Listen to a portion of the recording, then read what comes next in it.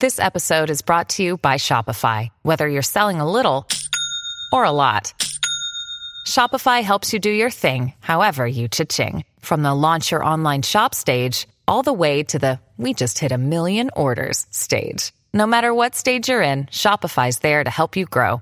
Sign up for a $1 per month trial period at shopify.com/special offer, all lowercase. That's shopify.com/special offer. Live from the Fox News radio studios in New York City, fresh off the set of Fox and Friends, it's America's receptive voice, Brian Kilmeade.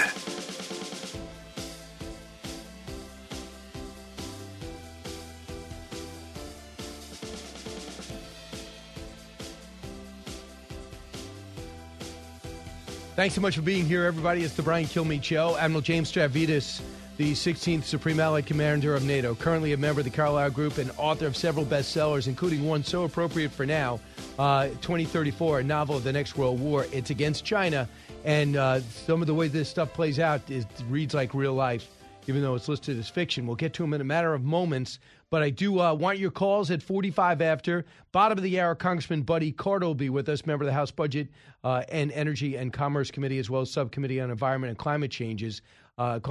So let's get to the big three. Now, with the stories you need to know, it's Brian's Big Three. Number 3. Crime is rising rapidly in our inner cities. Part of it is due to, I think, unfortunately, extreme left-wing progressive politicians where people are not being charged for the crimes they've committed. Crime rising everywhere as mayors spar with governors Adams and Abbott, and Governor DeSantis suspends a law-breaking, Soros-sponsored DA while the administration keeps their head in the sand and won't stop the do-nothing DAs or even attempt to seal the border, causing havoc in all 50 states. Number 2. The United States is prepared for what Beijing chooses to do. We will not seek, nor do we want, a crisis. We will not be deterred from operating in the seas and the skies of the Western Pacific.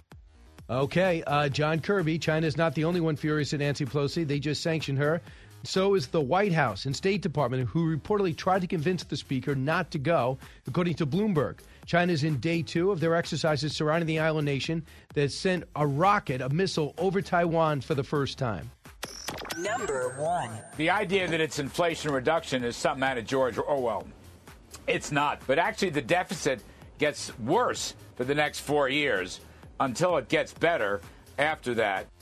And I'll talk about that in 10 minutes. Larry Kudlow. It will pass and let the damage begin. I'm talking about the Manchin-Schumer debacle, which Sinema now on board. It will likely pass Congress Saturday. What the numbers say it will do and not do to the economy and your wallet. But first things first. This morning we have the Speaker of the House in South Korea at the DMZ yesterday, at which time it looks as though China has broken off talks with us on military and climate. They've also personally sanctioned Nancy Pelosi and her immediate family. What is the aftermath? And what about these exercises, how they are playing out? A man who knows the region as well as anyone in the country joins us now, Admiral James Stavridis. Admiral, welcome back. What's your take on the impact of the Speaker's trip? Well, it's very unhelpful to U.S.-China relations. But let me begin by saying we cannot cede to China the ability to dictate who can come and who can't come, Absolutely. Whether they're private citizens or senior government officials. That's our call, and above all, it's the call of the Taiwanese. Having said that, tactically, Brian, this is going to put a lot of sand in the gears in terms of trying to reduce tensions. And here's what I'm really worried about. You've got Chinese fighter pilots, Chinese destroyer captains. They're operating under very tense circumstances. They've surrounded, effectively blockading Taiwan. Just a few hundred miles away to the east are 3 U.S. carriers, 1 nuclear-powered, 2 of our conventional-powered, very capable U.S. strike force. They're going to come in contact. And so the real worry, Brian, is a miscalculation that occurs up there in the air, in particular, as it did about 20 years ago when a U.S. P-3 was forced down to land on Hainan Island. So we got to remember, up there flying these jets, that's not Tony Blinken up there flying that Hornet, measured, calm, senior, et cetera. This is Goose and Maverick, if you will, are up there, and their equivalents on the Chinese side. So the potential for an incident, a miscalculation, a spark is pretty high right now. So we understand the drills are in 6 zones over the last 2 days. They're really, it looks like for some people are saying they're looking like it's a dry run for sealing off the island. You wrote about different ways in which this war would begin or the takeover of Taiwan would happen. Is this it? Certainly, we have studied this. We, the U.S. Navy, we, the Department of Defense, have thought China might, instead of launching an immediate full-out invasion, might start with a blockade. And boy, they're showing us what it would look like. They're just flooding zones all around the island, north, south, east, and west. They're launching missiles just off axis from the mainland that are not hitting Taiwan, but are hitting parts of the Pacific Ocean to the north and south. As you mentioned, they're potentially overflying. Very, very dangerous situation. And, yeah, this is a bit of a dry run for what a blockade would look like.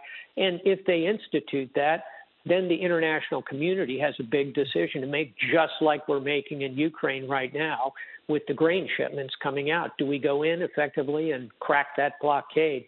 So this is a path to real escalation, very worrisome. So we see that Japan has called on China to stop the exercises. 5 of their missiles landed in the so-called economic zones. And China's foreign minister yesterday walked out of a dinner at a regional diplomatic forum in protest of the criticism from the U.S. and other nations by the way they've been acting since the visit. So some of these things are pretty direct. The other thing China did is they were no longer talking about climate and military. What's the ramifications of that, if any? The military one worries me particularly because what we were discussing is a series of communication protocols so that if a Chinese fighter and a U.S. fighter ended up in the same airspace, how would they communicate? How would they ensure they didn't have an inadvertent miscalculation, as we were talking about earlier? When that stops, again, the risk of miscalculation goes up. Look, climate, long-term issue, that can be put on pause. But I worry a lot additionally, and you're going to be talking to an economist shortly, I think. Ask him about what the impact of this will be on economic talks. Potentially, we were thinking about lifting tariffs, which would help U.S. consumers. Now that looks like it's on hold. So overall, we've got a very difficult tactical situation here. I'm not predicting a war in the next few weeks or months, but I do worry about a miscalculation that could spark something broader. Well, we understand the Pentagon is delaying another intercontinental ballistic missile test to avoid, get this, angering China during their military drills, even though ours was announced. Some people are saying that shows a weakness. They're postponing a routine test launch of an Air Force Minuteman III intercontinental missile to avoid further problems. Do you feel that sends the wrong message?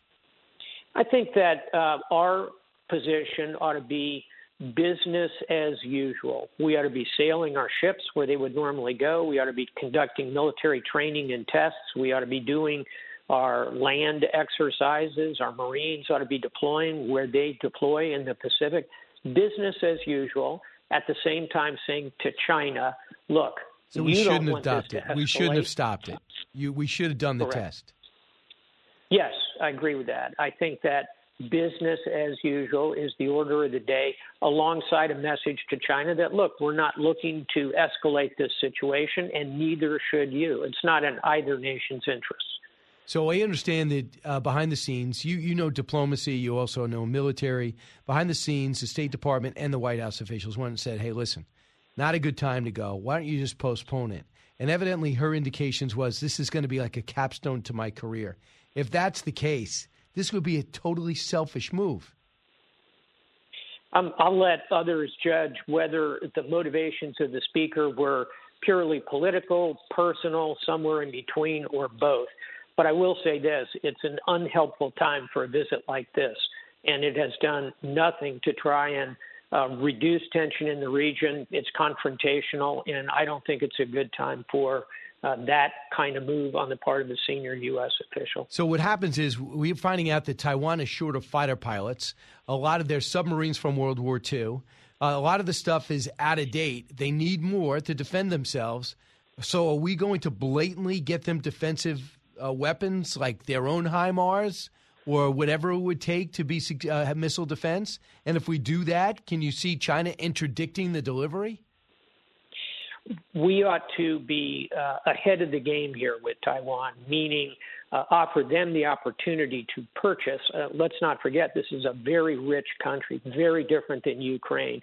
As a standalone economy, a nation of 23 million people, it's roughly the 30th largest economy in the world. They certainly have the capacity to purchase weapons from us, from the West, from any source that makes sense. What they need are anti-ship cruise missiles. They need smart mines that can go into the water, be turned on, be turned off as necessary. They need better missile defense. They need better cyber. I'm a little surprised we haven't seen a Chinese cyber attack directed at Taiwan. Watch for that over the next 48 hours. The point is, the Taiwanese can and should be purchasing weapons. We ought to make sure that we offer them the systems that make the most sense to defend themselves. I want you to hear what Gordon Chang said about what their ultimate goal is with Russia. Cut 15. Certainly, China would like to replace the dollar as the global reserve currency with the renminbi. Now, China's wanted to do this for decades, Tucker, and so have the Russians. But now they're actually attacking the dollar because they think they can get away with it. And so, therefore, this is a moment of vulnerability because certainly if we don't have the global reserve currency, the power of the United States will be substantially diminished. We'll talk about that, the feasibility of that and what it would mean, please.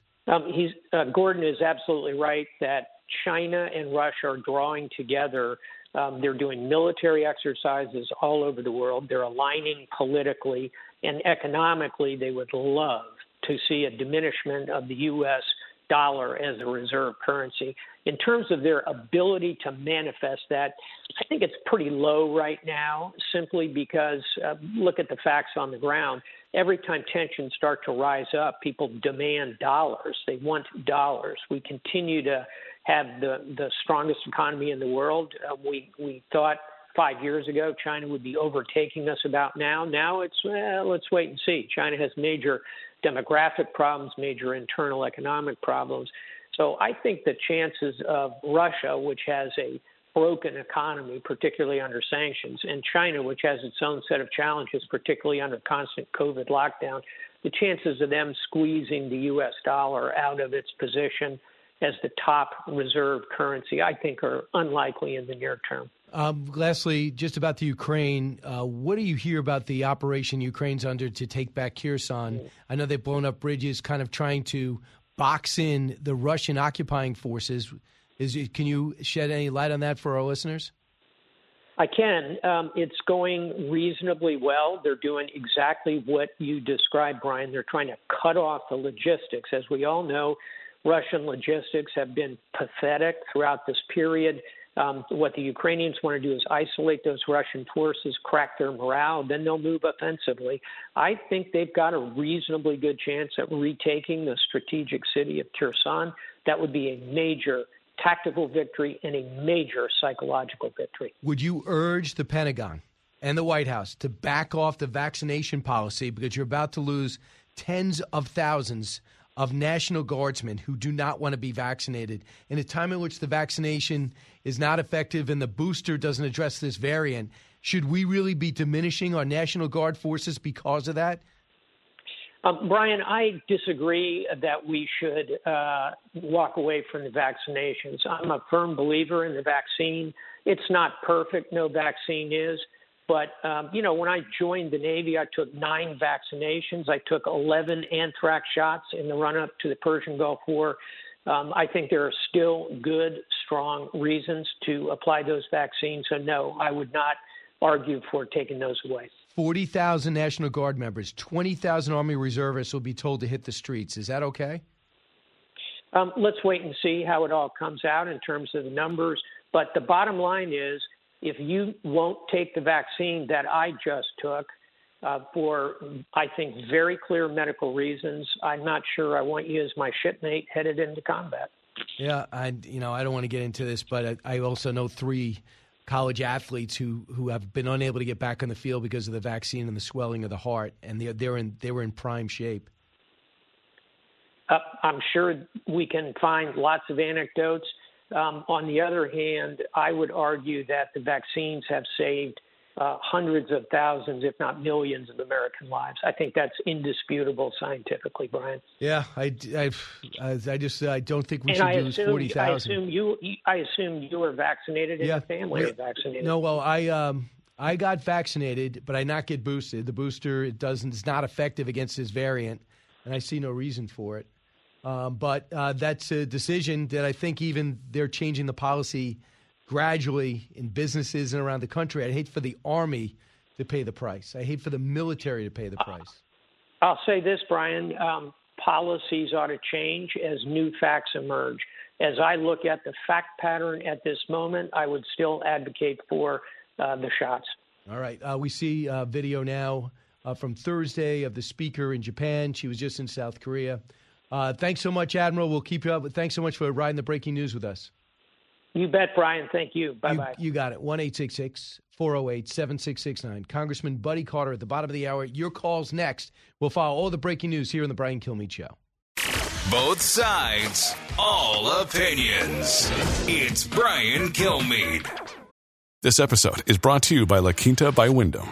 Your work can take you all over the place, like Texas. You've never been, but it's going to be great because you're staying at La Quinta by Wyndham. Their free Bright Side breakfast will give you energy for the day ahead. And after, you can unwind using their free high-speed Wi-Fi. Tonight, La Quinta. Tomorrow, you shine. Book your stay today at LQ.com. At Evernorth Health Services, we believe costs shouldn't get in the way of life-changing care. And we're doing everything in our power to make it possible. Behavioral health solutions that also keep your projections at their best? It's possible. Pharmacy benefits that benefit your bottom line?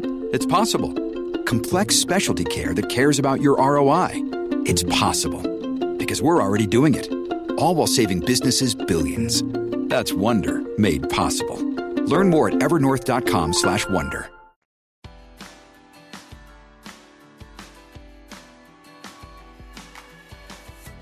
The fastest 3 hours in radio.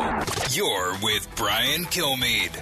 States attorneys that put their ideology over the rule of law are not satisfying their oath of office. We've had prosecutors around this country that think they can pick and choose which laws to enforce.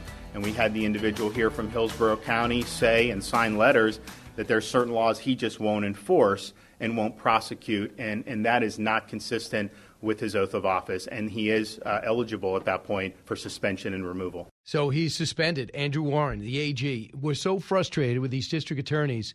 There's district attorneys around the country in Chicago and Philadelphia and New York and San Francisco and Los Angeles, and also in Florida, in the Tampa area. Andrew Warren basically is telling everybody on camera, I'm not enforcing the law.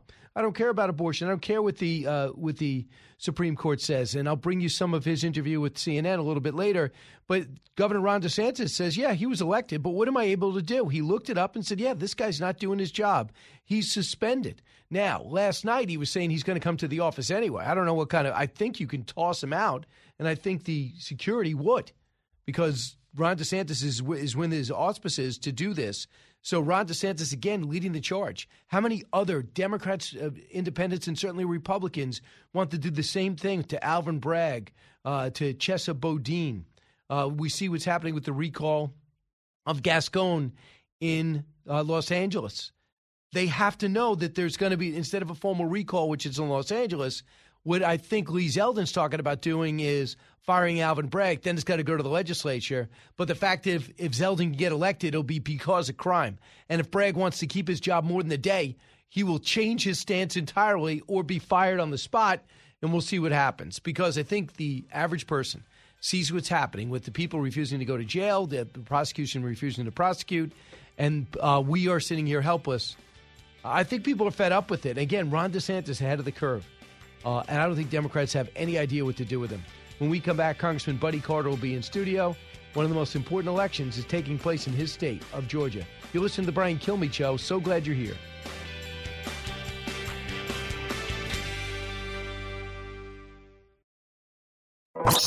out of the gates and ready to go. Hey, it's Hutton and Withrow. Hot Mike is here on the Outkick Network. We've got your afternoon covered with the latest sports discussion, and it's available wherever you find your audio. Daily analysis and news. He is hot. I am Mike. Actually, my name is Chad. His name is Jonathan, but you get the picture. We're going to bring it every single day. Whatever you want to call us, we'll respond to. We just want you to respond to what we're dishing out every day. And while you're here, we hope you subscribe to the podcast, like, subscribe, and share.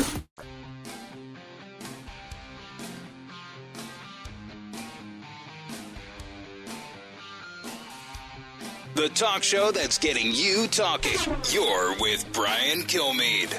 The thing that I talk to my Republican friends, they always want to make sure that we just got to have more energy. Well, guess what? We're going to have a lot more. We're going to drill a lot more oil. We're going to have a lot more energy. We're going to build some more gas lines to take the energy. And we're going to invest in future, energy for the future. So that's all there. They always say, well, we want to pay down debt. Well, we're paying $300 billion for the first time in 25 years. That is Senator Joe Manchin, and that was before we got the news that Kyrsten Sinema has been won over, and on a simple majority on reconciliation, this Deficit Reduction Act, which does not reduce the deficit, and I haven't seen anyone that can actually say with honesty that it reduces the deficit, will get passed as early as Saturday, and the president will immediately sign it. It consists of $735 billion overall, $369 billion of which are an investment into climate and clean energy, the biggest in American history. There's some fossil fuel provisions, and I'll break it down, but it's rude not to get to my guests who you see him on Fox Nation right now. Congressman Buddy Carter in studio, the Georgia Republicans, a member of the House Budget and Energy Committee and Commerce Committee's subcommittee on the environment and climate change. Congressman, welcome back. Well, thank you. I appreciate being here. So what will this bill, once it passes, do? Well, actually, they have misnamed it. It is the Inflation Acceleration Act is what it is, and it's going to pour fuel on the fire. I mean, that's the last thing we need right now. You do not increase taxes during a recession, and we are in a recession. He keeps saying I didn't increase taxes. Totally erroneous. If you read the reports, even from the Joint Committee on Taxation, they have said that, yes, it is going to raise taxes, and it's going to raise taxes on those who are making less than $400,000 a year, which is something he said he would not do. What is the Joint Committee on Taxation? That is a bipartisan committee that reviews these types of bills and gives us their understanding of it. So Joe Manchin says to Harris Faulkner a couple of days ago, well, it was only the Republicans on that committee that did that study. I've never heard that since or before or after. Have you heard that? No. That's that's sour grapes there. All right, so it's just not true. No. Okay. This is what else he says. We are going for fossil fuel people. We're going to make government. They're going to make the government clean out and lessen the time it takes to get permits passed through when you want to drill. They are going to allow more federal land, make that more available for drilling, expand tax credits for coal and oil burning plants to do carbon capture, and the money to bring wind and solar will go to areas in which the coal plants have closed. He is going to get to continue his pipeline in West Virginia. If that is true, it's a good thing. Now, I am one who believes in an all-of-the-above type energy strategy. Yes, I do believe in climate change. I'm a member of the Conservative Climate Caucus. I'm on the Select Committee for Climate Change. I do understand that and how important it is. However, we're moving too quickly.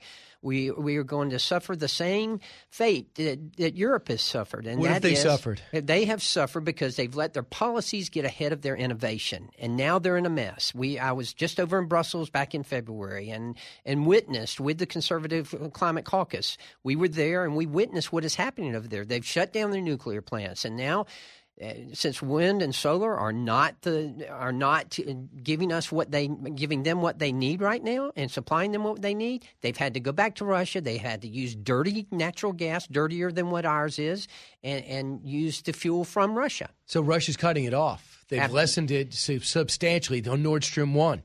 And they've cut off Latvia entirely. Absolutely, and that's where Europe has gotten into the mess. The European Union has gotten into a mess. Could we be doing more to help them? We should be, and we are. We if we could export more natural gas, which keep in mind that the natural gas here in America is cleaner than the natural gas that comes from Russia, about 47% cleaner.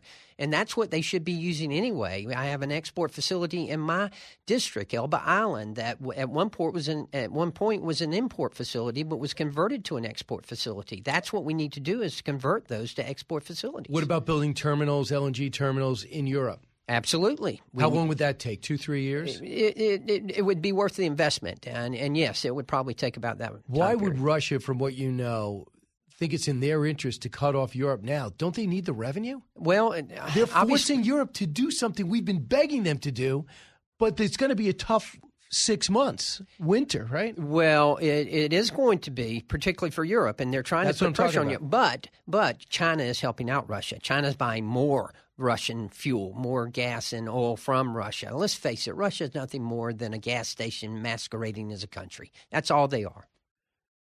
China was getting, Thomas Friedman writes in the New York Times, who is very tapped into the Biden White House. So when he reads, it's not just a guy looking out the window wondering if this would be a good idea. You think it's got information. Maybe he's got an agenda. He said China is helping us against Russia. He says they're not giving them weapons. They're not giving them drones. They're getting their drones from Iran for a reason. And he said that, for Nancy Pelosi to go visit there, it'll rattle their cage to the point where they'll accelerate their relationship with Russia, maybe give them arms. Well, perhaps that is true. I don't know what he bases that on, but I will tell you, and I'm sure. I don't know what he based it on either. I think it's because they don't give him weapons directly, but they don't want to lose the European markets. They don't want to lose the American markets. Exactly. And as we well know, there are other ways to get weapons to them besides directly. I mean, we're doing that ourselves in the United States with Ukraine. But the point is that I don't trust Russia any further than I can pick them up and throw them. That's the key.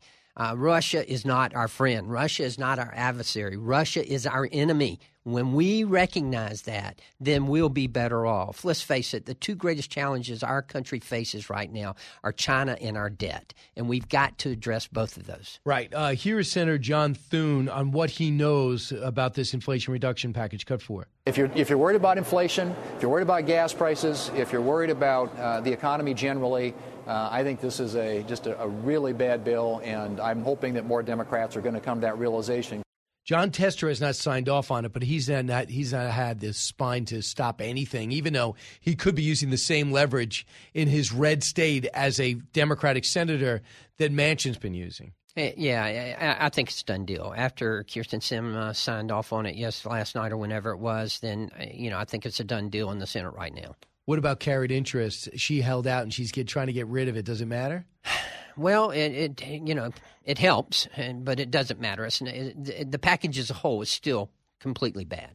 Also, some things in the package: $7,500 to anyone buying an electric car, billions in rebates to anyone who buys energy efficient appliances, as well as companies that use solar or wind. Money will be paid to them. $60 billion to encourage clean energy usage overall. That could be anything. Who knows what that is? Could be a billboard. And also $60 billion to poor communities who they say is unfairly damaged because of climate. Again, here we are where we have the Democrats picking winners and losers. You can't do that in a capitalistic society. That's not the way it works, and that's what they're doing here. Obviously. So that's happening. I'm looking at the market. We added, to the surprises, almost double projections. We had over 500,000 jobs, and the market's down 148 points. I sense that it has something to do with this package passing, because they know what happened with the rescue plan. They put $1.9 trillion that we didn't need in the economy, and this passes. But evidently, Larry Summers got on the phone with Senator Manchin and convinced him that this would be different, that this would actually help the economy. Now, for Joe Manchin's been a star. If it wasn't for him, we'd have Puerto Rico could be a state and D.C. could be a state. The court could be packed. The filibuster could be gone. So you can't dismiss that. Can you bring us behind the scenes to know what brought Joe Manchin here? Well, obviously, he got a lot for his state. He got a lot for West Virginia, and I get it. I know they are hurting, and I know from personal experience, we represent the people who elect us. That is what we're up there for. But at the same time, this bill, again, is the Inflation Acceleration Act. What it's going to do is put fuel on the fire. You cannot spin your way out of inflation. Let's face it. That's the key here, and that's what is going to happen. This is fuel on the fire. I don't have to tell you that the Speaker of the House, she's in the majority for a few more months, and it looks by all reports, but who knows. And evidently, to put a capstone on her career, she insisted on taking this trip. And Bloomberg writes that the White House is furious with her and the State Department's furious with her. They wanted her to just postpone. And she said, I'm going anyway. Since that time, there's been live fire military exercises by China, and first time a missile flew over the island. In Japan, 5 rockets hit their economic zones, and the speaker has now been personally sanctioned, and they've broken off climate talks with us and military talks with us. Just your take, Congressman, on that. I have to tell you that I believe in giving credit where credit is due, and I applaud Speaker Pelosi for doing what she's done because, let's face it, Joe Biden doesn't have the guts to stand up to China. We've witnessed his leadership and his weak leadership in Afghanistan when he did what no other president, what no other administration has ever done, and he left Americans behind enemy lines. I can never get over that, and I never will get over that, and America should not get over that. Joe Biden, it portrays weakness, and weakness is not what we need against China. We should be dictating the rules against China, not them dictating to us. Here's what Chris Coons said. He kind of agrees with you, Cut 9. She's just one of many American elected leaders in Congress over decades to visit Taiwan. She's not the first Speaker of the House of Representatives to visit. It did escalate tensions with China, but one of the things I've emphasized, and so have many others, is that our one China policy has not changed, and the core commitments made in the Taiwan Relations Act have not changed. Well, I agree with you. I know you got to stand up strong. The fact that they can't get on the same page with the Speaker and the President. It's not Trump and Pelosi. This is Biden and Pelosi. The fact that she's doing it, the fact that the President says the Pentagon doesn't want her to go, and the Pentagon says, no, I never said that. Really? This looks like the Keystone Cops. And Senator Lindsey Graham had a great line. He says it gives a bad name to the Keystone Cops. Congressman Buddy Carter's with us. Out of that key state of Georgia. You're the new Florida when it comes to this election. I was able to spend a day with Herschel Walker. I think he's dramatically underestimated. He's taken out Raphael Warnock, who pulled off a big upset in beating Kelly Stauffer in your state. Your reaction to what happened in 2020, and what do you think the chances are of Herschel, who's within the margin of error according to the Atlanta Journal-Constitution on the last poll, against Warnock? Well, what happened in 2020 is our voters didn't get out. And I hope we learned an important lesson there, that we have to get out. It is extremely important. And I think that we have learned that lesson, and we will turn our voters out. If you look at this primary that we just finished, we had the largest turnout we've ever had, and which tells you two things. First of all, we learned our lesson. Secondly, the Election Integrity Act that was passed by the Georgia legislature actually gave people more confidence that we are You mean Jim Crow 2.0? Yeah, right. Let me tell you, the Election Integrity Act was the best thing that this legislature has done. Do you think they were smart to do it behind closed doors? Do you think they should have just been more out with it in terms of the presentation? Perhaps, hindsight's always 20/20. That could have been the case, but at the same time, I think it gave people the confidence that we need to do that. And yes, you are right. I think Herschel's going to be fine.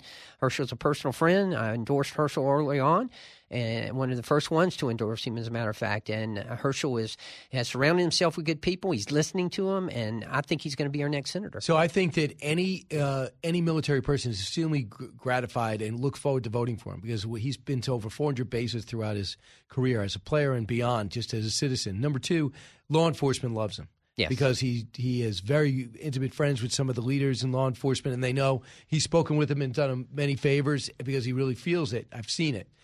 But what he has to do, and I'm kind of surprised, he grew up in a working-class African-American area. His dad was worked in a chalk factory. Mm-hmm. His mom also had a job.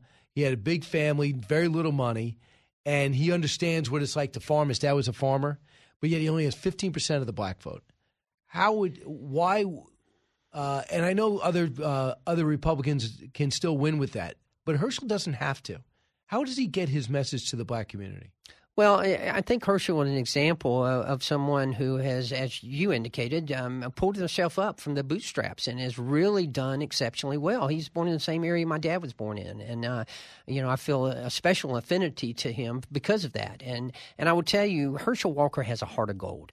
He truly does care. And that's what's going to set him apart from Raphael Warnock. How a minister, any minister, can support abortion is beyond me. Right, and he is at Martin Luther King's church. And when they go to debate, they did agree to a debate on October 14th. On the governor's race, I had a chance when I was with Herschel Walker, and I'll have that part 2 of that feature on One Nation on Saturday night at 8 and 11.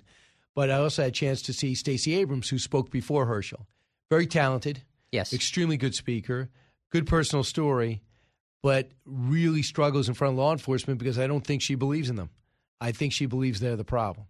She does. I served with Stacey in the State House. It is not the same Stacey Abrams that I served with 15 years ago. She's trailing by about 2 points. She is, and there are a number of reasons for that. First of all, her profile and her beliefs are turning voters off. However, I will say that Brian Kemp has done an excellent job as governor, and he deserves to be reelected. And I think the people of Georgia recognize that now. If she wins, she'll run for president almost immediately. Absolutely. Right. So all eyes are in Georgia. Can you handle the pressure? Oh, yeah. How much would you like to be in the majority in the House? How much different is that than being in the minority? Well, I can tell you, I've been in both. I've been in the majority and in minority, and in the minority stinks, and because you don't control the agenda, and that's the key. You got to be able to control the agenda. Right, and it looks like almost everybody's saying you'll take it, and you'll look at what chairmanship are you going for? I'm running for budget chair, which, as I said earlier, I think the two greatest challenges in our country are China and our debt. As a father, as a grandfather, I will tell you that leaving this generation with $30 trillion in debt, that's intergenerational theft. Thank you so much. Congressman Buddy Carr has found his way into the studio, and we're thrilled. Member of the House Budget Committee, could be chairmanship. I have a key chairmanship down the line. Talk to you again, Congressman. Thank you. All right, when we come back, we'll have more on this and the other breaking news about more sanctions handed out Nancy Pelosi and breaking up of talks and the latest on Brittany Griner. That story's moving. Newsmakers and newsbreakers. Hear it first on the Brian Kilmeade Show.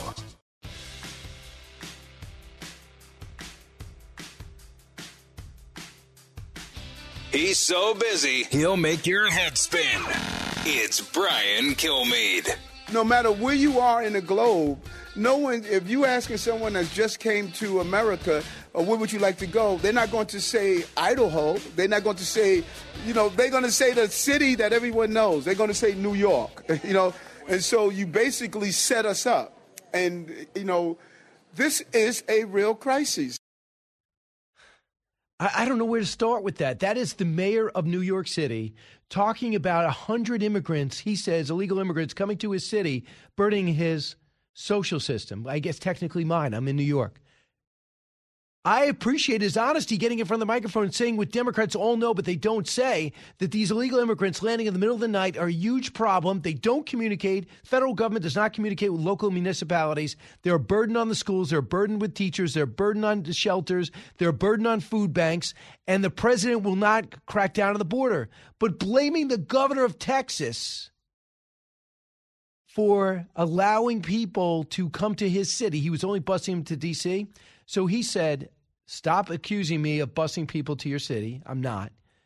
But by the way, this is a huge problem. Come and see it. Adam says, no, you shelter them there and don't make it our problem. He goes, that's it. So Governor Abbott loaded up a bus for anyone who wanted to go to New York City, and it let out this morning. So Mayor Adams, you had a chance to be a national figure and address a national problem. You want to be president. You tell everybody that. This could have been it. You could have been Henry Cuellar of the city of the urban challenge. But instead, you're getting illegal immigrants and you tried to vilify a Republican governor.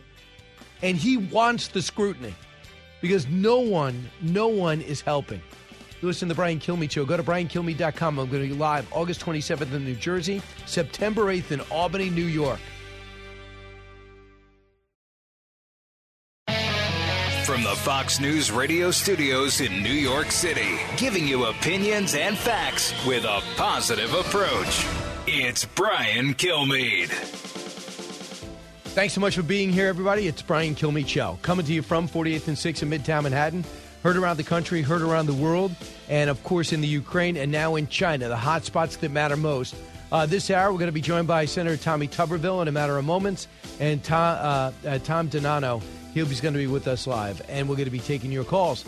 We have a lot of breaking news, including this. It looks like the Brittany Griner story is moving. It looks like the Russians are engaging suddenly on that swap after the verdict came down that she has to serve 9.5 years in prison. A joke. On top of that, I hope Whalen's included in this. But the swap scares me because it looks so wholly unequal. The arms dealer that's in jail has American blood on his hands, and he's basically given enough weaponry out there to arm entire nations. So we'll follow that story as it happens. And meanwhile, more sanctions have come out of China, so let's get to the big three. Now, with the stories you need to know, it's Brian's Big Three. Number 3. Crime is rising rapidly in our inner cities. Part of it is due to, I think, unfortunately, extreme left-wing progressive politicians where people are not being charged for the crimes they've committed. There we go. Crime rising everywhere as mayors spar with governors Adams and Abbott. Governor DeSantis suspends law-breaking Soros-sponsored DA while the administration keeps their head in the sand and won't stop the do-nothing DAs or even attempt to seal the border, causing havoc in all 50 states. Number 2. The United States is prepared for what Beijing chooses to do. We will not seek, nor do we want, a crisis. We will not be deterred from operating in the seas and the skies of the Western Pacific. Well, okay, Admiral Kirby, if you were in charge, I'm sure that would be the case, but not with this administration. China's not the only one furious at Nancy Pelosi. They just sanctioned her. So was the White House and State Department, who reportedly tried to convince the speaker not to go. China is in day 2 of their exercises surrounding the island nation of Taiwan, sent a rocket over Taiwan for the first time. Number 1. The idea that it's inflation reduction is something out of George Orwell. It's not. But actually, the deficit gets worse for the next 4 years until it gets better after that. There you go, Larry Kudlow. It will pass and let the damage begin. I'm talking about the Manchin-Schumer debacle. With Sinema now on board, it will likely pass out of Congress. What the numbers say it will do to the economy and your wallet. Let's go to Senator Tommy Tuberville on that. Senator, not a surprise, I guess, to you that Senator Kyrsten Sinema got a few concessions and will sign on to this reconciliation bill. No, there's no doubt, Brian. That's how it works up here. You give me something and I'll vote for it. It's just amazing to me how we've gotten into this spending mode. This will be over $4 trillion that Joe Biden has spent since his, 16, 17 months in office. And thank goodness we're going to be able to stop some of this in November, but it's still a long time in November. They've got plenty of time to spend more money. And unfortunately, we got some Republicans that have jumped in on some of this and passed it as well. So they're not the only ones to blame for this. But, they will pass this. And the CBO report came out yesterday. It does not reduce inflation. It is not going to reduce the money that we owe. And it's just a total tax bill. All they want to do is raise as much money, Brian, as they possibly can in these next few months to pay for their climate change agenda. And there's $400 billion in there for that. So they won a couple of years ago, supposedly. They got control. And what are they doing? They're taking full advantage of it. And so when we hopefully get control, we'll do the same and change some of this stuff around. But right now, it is a disaster. Right now, the CBO reported that the Inflation Reduction Act will not reduce inflation. Extending Obamacare subsidies for the wealthy will reduce incentives to work. 15% corporate minimum tax reduces incentives for businesses to invest.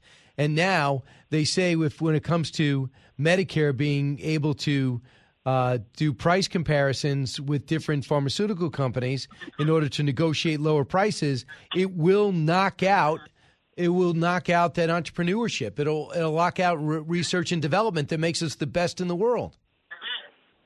Well, exactly. The co-pays are what is really holding up the American people, and the thing that we've got to do with those, we got to keep them steady. The people that make all the money in the drug business is called the PBMs. They're the middleman, sets the prices for all this, and they're still going to make billions and billions. I think last year they made $250 billion. But we've got to have research and development.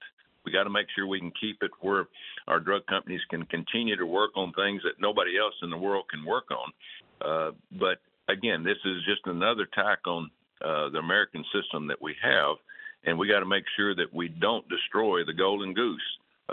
If we do that, we're going to have huge problems in the future we already have problems in healthcare, and it's just going to make it that much worse. Right. You have. We did some good news. It was 500,000 jobs were added. They expected about 250, but the market is still down. So this is about to pass, and the market's still down. I'm wondering what they know that we don't know. We know that labor participation hasn't changed. So there's some people who will not try to fill one of the 11 million open jobs. It's really befuddling to me. When you guys sit around and try to figure out why so many people aren't working, and yet we can't get so many people, we can't get staff for restaurants and bars and so many other and retail stores. What's the reason? Well, like you said, it's a low participation rate. That's the problem. There's still 10 to 11 million people that are not working. They're sitting on the sidelines, and they're still getting benefits. A lot of people are using their credit cards. There's some people that are actually working one job, and they're cutting another job out because they're working underneath the table for lower prices and getting cash. Hopefully, that all changes. But government handouts have been a huge problem. That's the side effects from all this. I want to talk about that, but I also want to get to something else that I'm passionate about, and you lived for a while, and that's college sports. This name, image, and likeness, you have put a letter together. You're concerned about what it's doing to college sports. And it allows people, whether you're an outstanding swimmer or a quarterback at the University of Alabama, you can start making money off your name, image, and likeness, whether it's a promotional deal at a dealership or whether it's Adidas who wants to see you with eye black on the field. How do you feel it's changing sports? And do you like me, feel as though there's got to be some parameters put in place? I tried to stay out of this, Brian. I know more about it than anybody up here, but I tried to stay out of it. Once you get the federal government involved, then you've got somebody that's stepping in that's going to really put something that's going to stick. And when we do something, it's law. So Joe Manchin played college sports, obviously coached for 40 years. I was going to stay out of it until this it's a disaster already. There's no rules, regulations. I'm not getting into this to stop money from coming into athletes. We need to put parameters down of how they can do it, when they can do it, and why they can do it. And if we don't do that, you're going to lose women's sports, Olympic sports. Joe Biden's already attacking it with transgender athletes playing in Title IX's really in a waiver as we speak. But you start taking money away from them, which is what's going to happen, you're going to lose women's sports, Olympic sports, and that's the reason we have to step in and make it right for all 50 states. Right now, you've got every state doing something different. We cannot allow that. So Joe Manchin and I are going to put parameters in, hopefully in the next couple of months, to say, listen, everybody's got to do it this way, and then go after it. But until we get those regulations and rules set in place, it's like the Wild Wild West.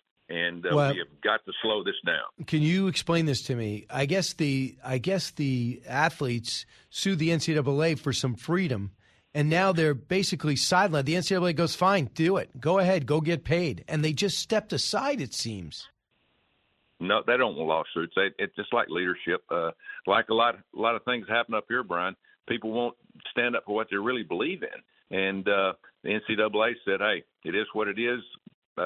Supreme Court ruled this, go after it, but they didn't set any parameters. And that's what coaches, administrators, commissioners, they've all been in my office. Coach, we got to have help. You've got to step in. And so we're going to do this. And again, it's not going to be 100% to where everybody's going to like it, but we've got to save Olympic sports. We got to save women's sports, and we got to save college sports in general. And again, I'm not from making money. I've always been a coach hey, this is a hard job. You won't make money, that's fine. But we got to have parameters where people understand what you can do and what you can't do. Why did you write the SEC in this letter? Why didn't you write all of sports or the NCAA?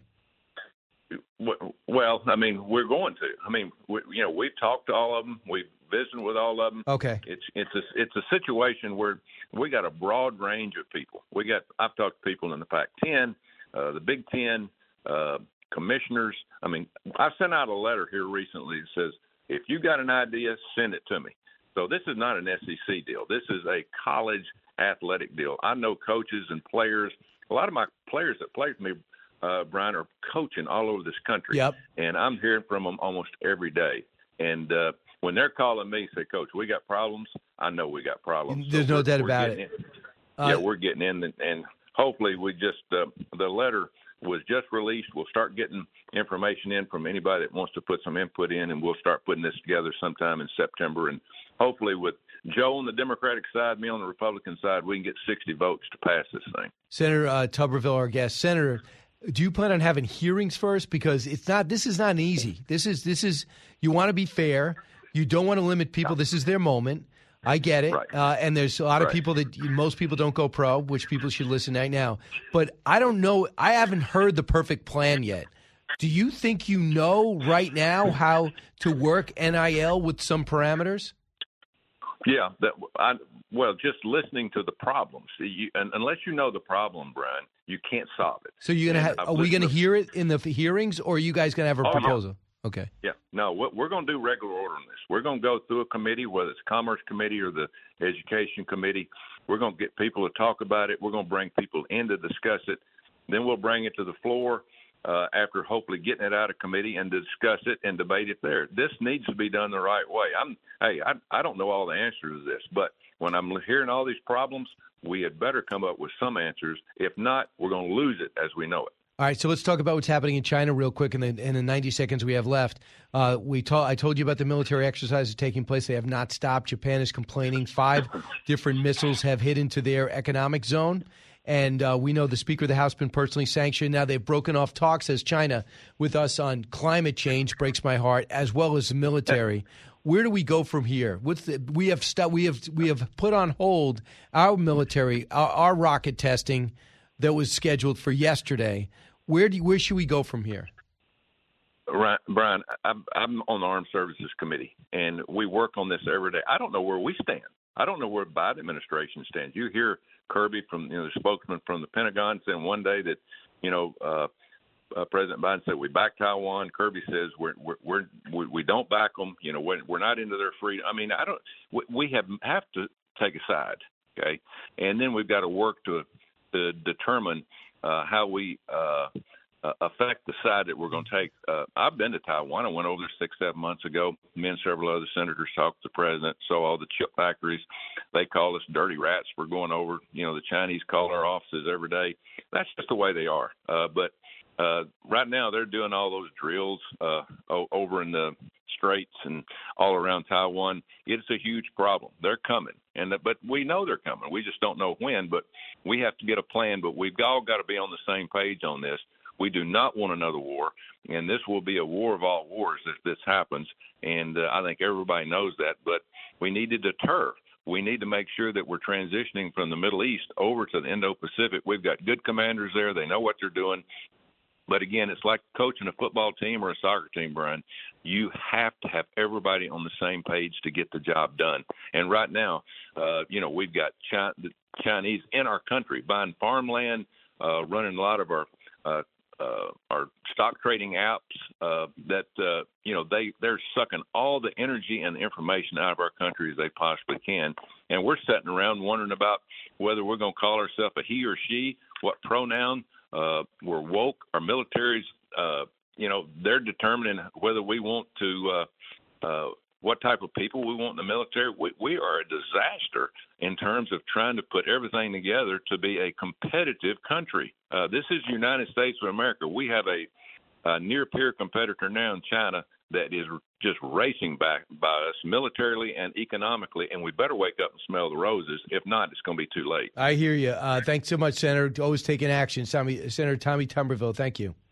Thank you, Brian. All right. When we come back, I'll take your calls. 1-866-408-7669. Listen to the Brian Kilmeade Show. Expanding your knowledge base. It's the Brian Kilmeade Show.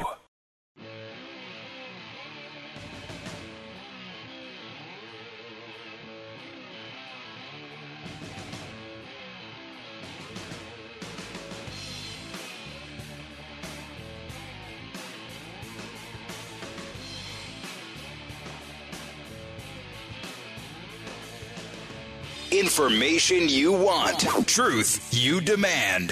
This is the Brian Kilmeade Show. Then I would simply say to the governor, get rid of the prosecutors that won't uphold the law. You have the power to do it today. Why do we have to wait for her to act when we're sitting here with the police officers having a roundtable discussion? Why isn't she here? She's the one playing politics. I never mentioned her name. I came to sit down with police officers to learn. How do we make the streets safer? All she wants to do is go to Twitter and make politics. And that's true. When Kevin McCarthy came to New York, he sat down there with some police, some cops to find out what's happening here because crime is out of control. Overall, up 36%. I could wow you with some numbers in New York City, but I know you're listening around the country and say, that sounds like my city. That sounds like Chicago. It sounds like Philadelphia, San Francisco, Los Angeles, Orlando in some cases, in Jacksonville in some areas. So where you see it is you see a permissive criminal justice system allows criminals to take advantage of more and more innocent people, destroy the lives, and people just flee for places that are first and foremost secure and affordable. Both things are not happening in New York. And Mayor Adams is complaining that he can't get any backing from Albany. That's the capital of New York.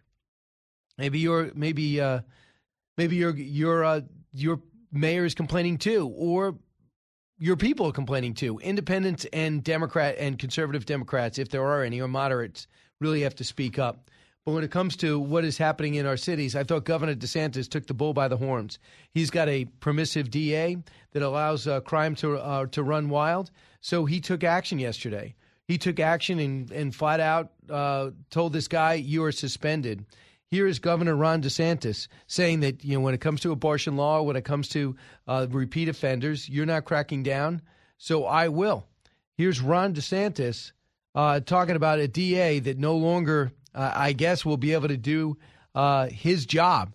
And I think he was pretty shocked to see him the subject of cut number 17. States attorneys that put their ideology over the rule of law are not satisfying their oath of office. We've had prosecutors around this country that think they can pick and choose which laws to enforce, and we had the individual here from Hillsborough County say and sign letters that there are certain laws he just won't enforce and won't prosecute, and that is not consistent with his oath of office, and he is eligible at that point for suspension and removal. Right, and here's Andrew Warren. He's the guy, and here he is in July, cut 16.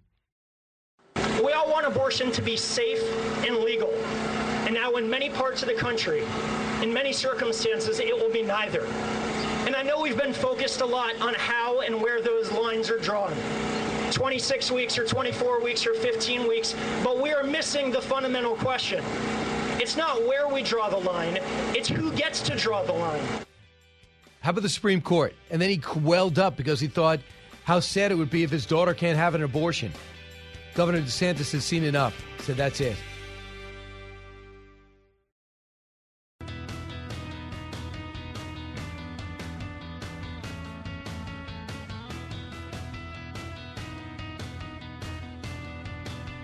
From his mouth to your ears, it's Brian Kilmeade. Are you concerned with the continuation and expansion of Chinese gain-of-function research? Well, I think I testified here that in December 2019, they were doing synthetic biology on a cloning vector of the Nipah virus, which is 60% lethal. We just experienced a 1% lethal virus. My estimates would be that could set us back a millennium. The Black Plague was a 20% lethal event, and it was 250 years for civilization to return. Is that unbelievable? Tom Donano joins us now, adjunct fellow at Hudson Institute, with staff member of the House Permanent Select Committee on Intelligence, Assistant Secretary of State of Arms Control, Verification, and Compliance. Tom, welcome back. Brian, thanks for having me. It's great to be here. Well, first off, it's pretty amazing with this pandemic. If I'm not sure what exactly happened, but almost everyone agrees, clear-thinking people, except Anthony Fauci, who still thinks it came from a platypus or something. He came out and believed it came from this Wuhan lab. It turns out Wuhan had to get locked down again last week. 1 million people locked down. So whatever they did, they can't control it either. Yeah, really stunning developments, Brian. I heard the opening clip. Really, some stunning testimony and some really measured, smart questions from the senators that were present.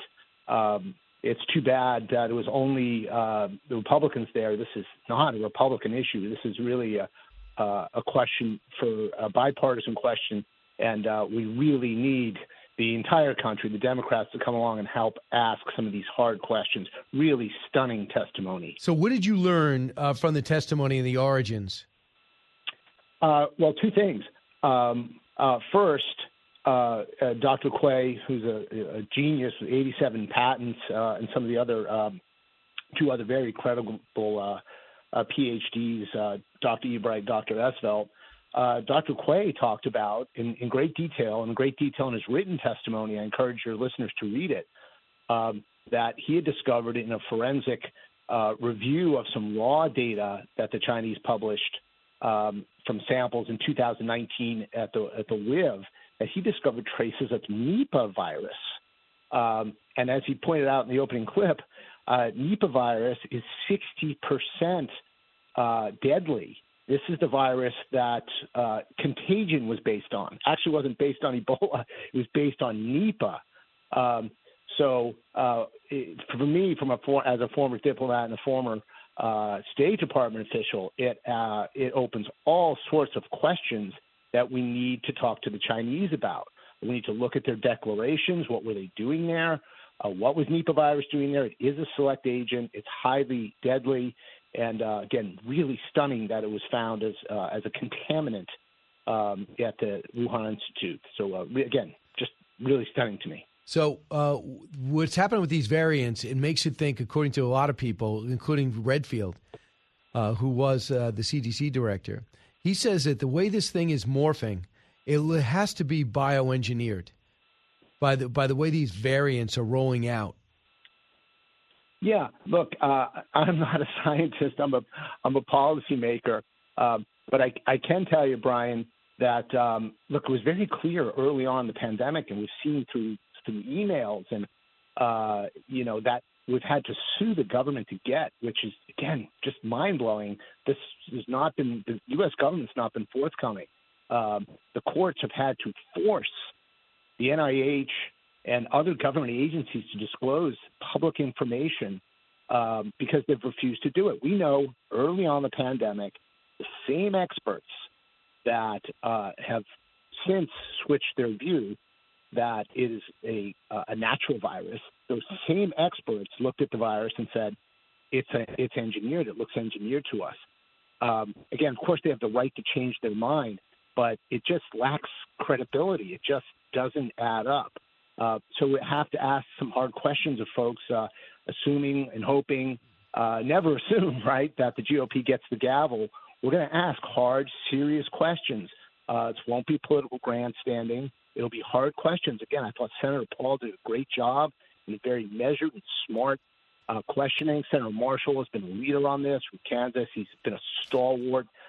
Keeping these questions alive. There's a million dead Americans, and we need to get some answers. I would think so, especially as we realize our vaccines are the best, but they're still not able to protect against this variant. Boosters are totally ineffective against it. I guess they lessen symptoms. Are you for mandating this vaccine into places like our military, where we could be losing 40,000 unvaccinated soldiers? Again, I'm not a public health expert, Brian, but as a U.S. citizen, no way, right? And again, there's some other pieces of Dr. Quay's testimony I'd encourage you to read closely. The presence of a protein called ORF8.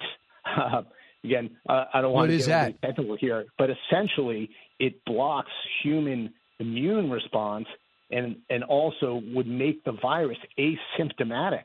Again, this is stunning to me, and this is in congressional testimony. It's not hearsay. He's an expert. We have to look closely at how this protein got into the virus.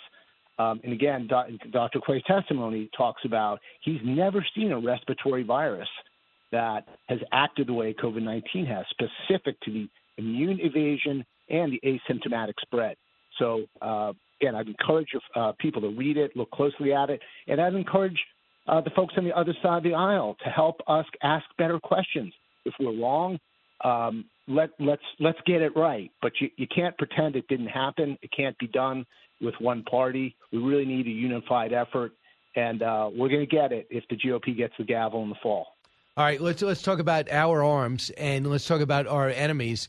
It looks like Russia, we're trying to bleed them out. Ukraine is anyway, and try to wait them out as they try to make some progress in Kherson. And then we have the challenges of the ongoing military exercises meant to intimidate us and Taiwan taking place in the Pacific. What should our focus be? Look, I think we can do both. I think the hard lesson of the Ukraine is, number one, Russia can't be trusted, right? President Zelensky has said that it's obvious.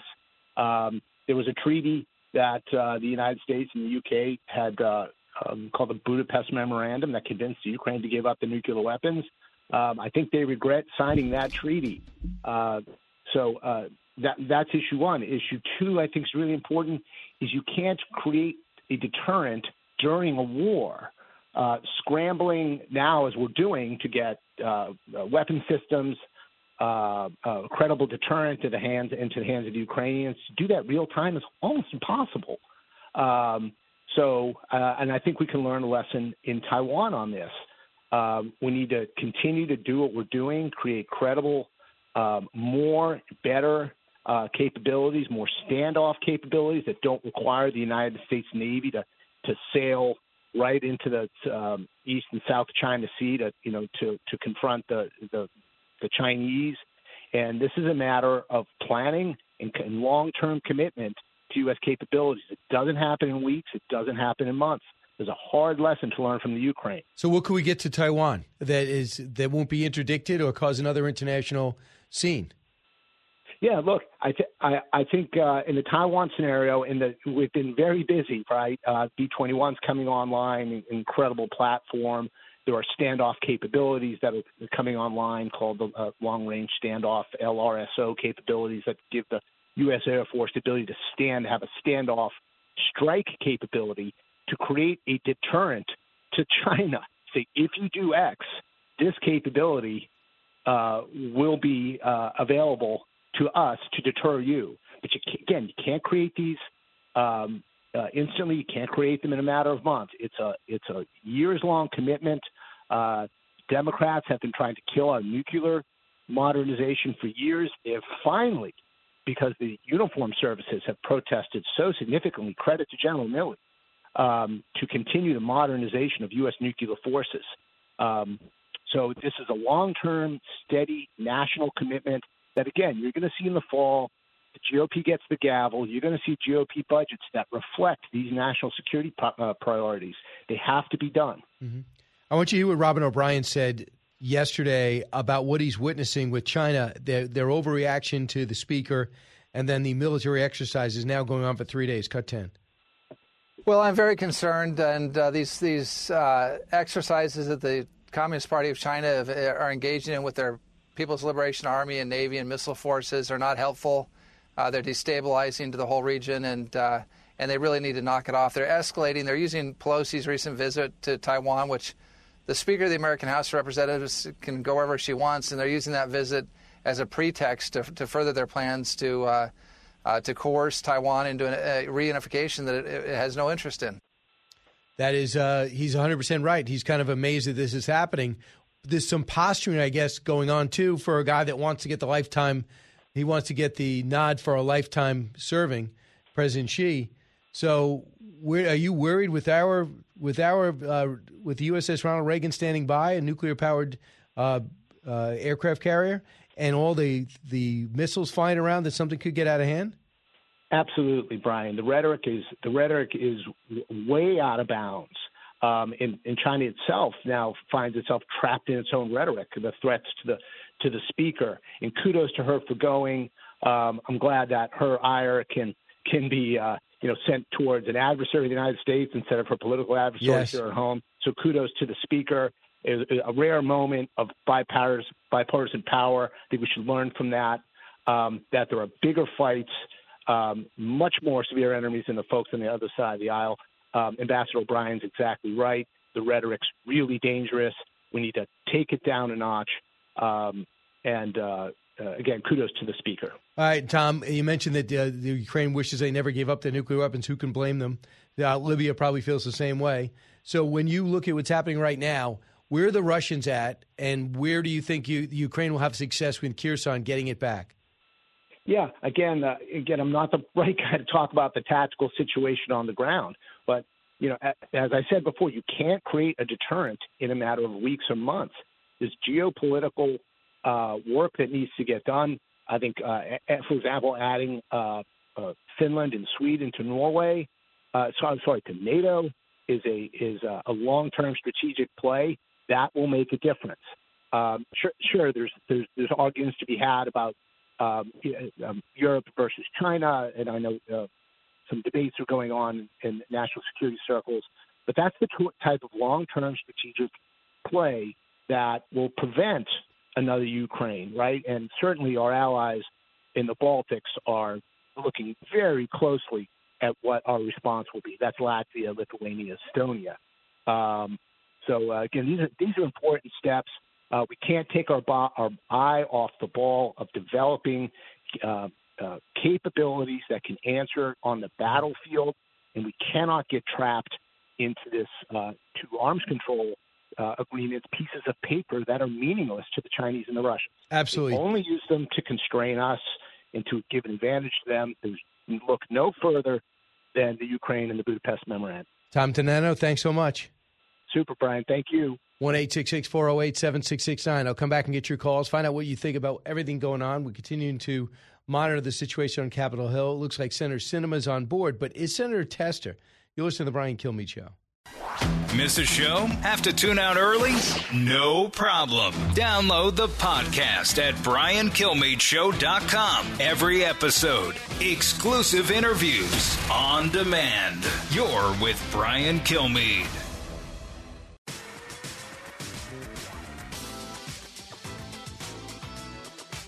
A talk show that's real.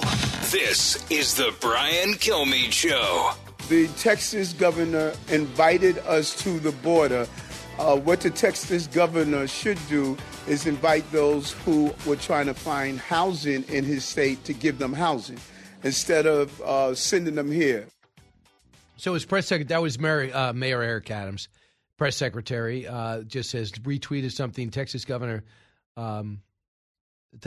about the buses arriving in New York City. In case you don't know, the buses arrived in D.C., started about a month ago.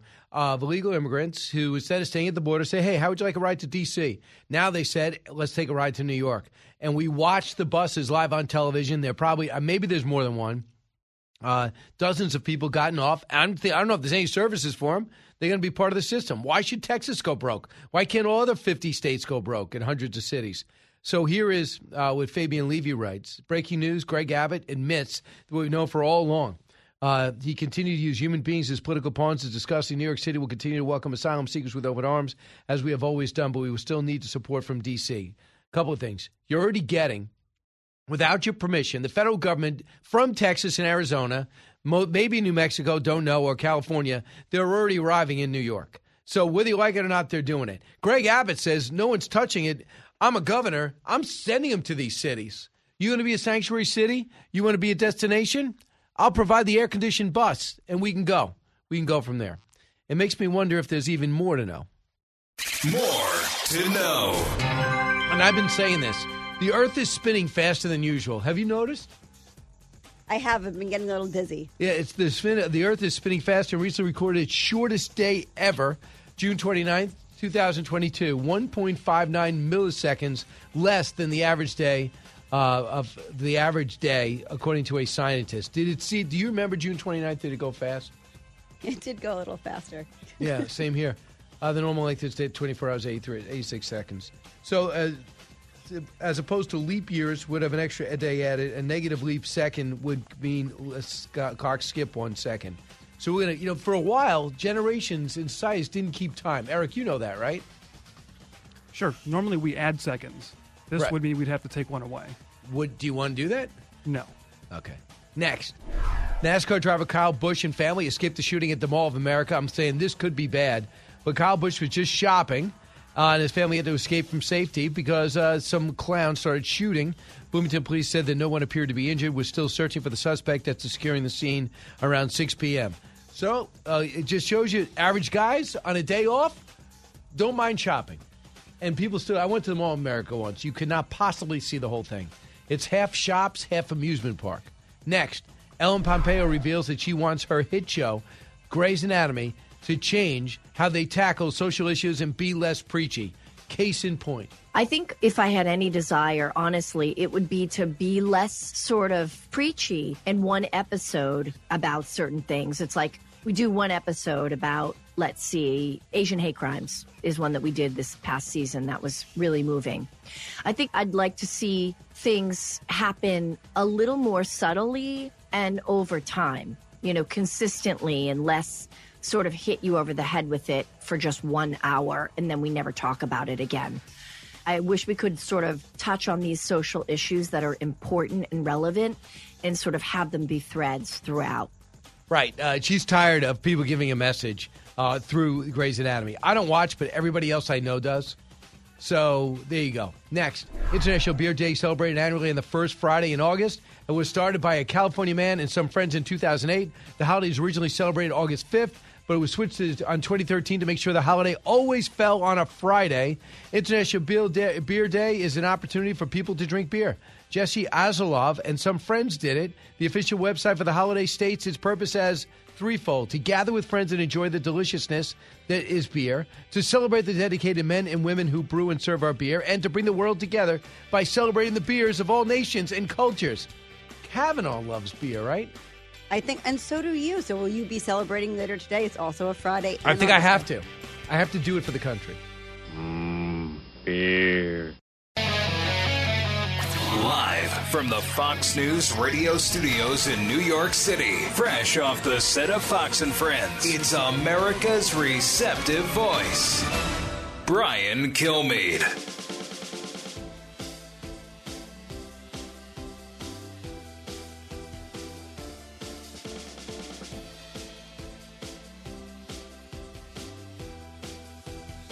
Thanks so much for being there, everybody. It's the Brian Kilmeade Show. Senator John Cornyn is standing by. Gianna Caldwell will be joining us, talking about crime, how it affected him and his family in Chicago, which is an absolute hellhole. I don't know why anybody would live there. And they have the worst leadership imaginable, and not only as governor, but especially as mayor. And what makes it worse is they're in denial about it. But it's not just in Chicago. It's San Francisco. It's San Francisco. It's Los Angeles. It's Philadelphia. It is Orlando. I'm hearing more and more. We were in Memphis the other day. Memphis was complaining about crime being the number one story, and it's certainly the number one story in New York. And now we have a battle between Texas and New York. And, of course, we're located in 48th and 6th, and Senator John Cornyn, senator from New York. Before we get to the senator, let's get to the big three. Now, with the stories you need to know, it's Brian's Big Three. Number 3. Crime is rising rapidly in our inner cities. Part of it is due to, I think, unfortunately, extreme left-wing progressive politicians where people are not being charged for the crimes they've committed. No kidding. That's John Yoo. Crime is rising everywhere as mayors spar with governors. Adam and Abbott, the latest. Governor DeSantis gets rid of a DA that wouldn't prosecute crimes. And all havoc is broken out in all 50 states thanks to illegals now fanning out across our country, as many as 4 million. Number 2. The United States is prepared for what Beijing chooses to do. We will not seek, nor do we want, a crisis. We will not be deterred from operating in the seas and the skies of the Western Pacific. There you go. China's not only one furious at Nancy Pelosi, they've just sanctioned her. So is the White House and State Department, who, according to Bloomberg, tried to convince the speaker not to go. She wants to make it a capstone on her career. China is in day 2 of their exercises. They've thoroughly surrounded the island nation and shot a rocket over it for the first time. Number 1. The idea that it's inflation reduction is something out of George Orwell. It's not. But actually, the deficit gets worse for the next 4 years, until it gets better after that. There you go, Larry Kudlow. It will pass and let the damage begin. I'm talking about the Manchin-Schumer debacle. Kyrsten Sinema has now voted, is going to vote for it. She made some adjustments to it. What the numbers say it will do to the economy and your wallet. Senator, we have a lot to discuss. Thanks for joining me. Hey, glad to be with you, Brian. So were you surprised that Senator Sinema apparently has decided to sign on to this bill on reconciliation should pass tomorrow? Yeah, I'm a little bit surprised. She, of course, she wasn't consulted. Neither were any of the other Democratic senators. This is a secret deal behind closed doors between Manchin and Schumer. And so everybody was trying to figure out what the heck is in it and what does it mean. One thing we know for sure is it doesn't mean that inflation is going to be reduced, and thus the title of the bill itself is false. But then we know there's massive wealth transfers from the middle class to wealthy people, whether it's to subsidize their health insurance or their electric vehicle that middle class drivers can't afford. And then there's price controls on pharmaceuticals, which are going to result in shortages, as they always do. So this is a bad bill, and that's why you'll see no Republican vote for it. I'm disappointed but not surprised that Democrats seem to be in favor of it. So one thing you're getting on fossil fuels, of course, at Texas, a oil state, they make the government auction off more lands for drilling and expand tax credits for coal and oil burning plants to do carbon capture. And they said that they're going to make it the permitting, reform the permitting process by September. Does that make you feel better? Not really. The Biden administration had declared war on fossil fuels, and we saw what happened in Europe when Russia invaded Ukraine, and they were dependent solely on one source. But we got to have an all-of-the-above strategy when it comes to our energy sources. That means renewables, that means hydro, that means fossil fuels, including especially natural gas, which has been responsible for a dramatic reduction in emissions in recent years.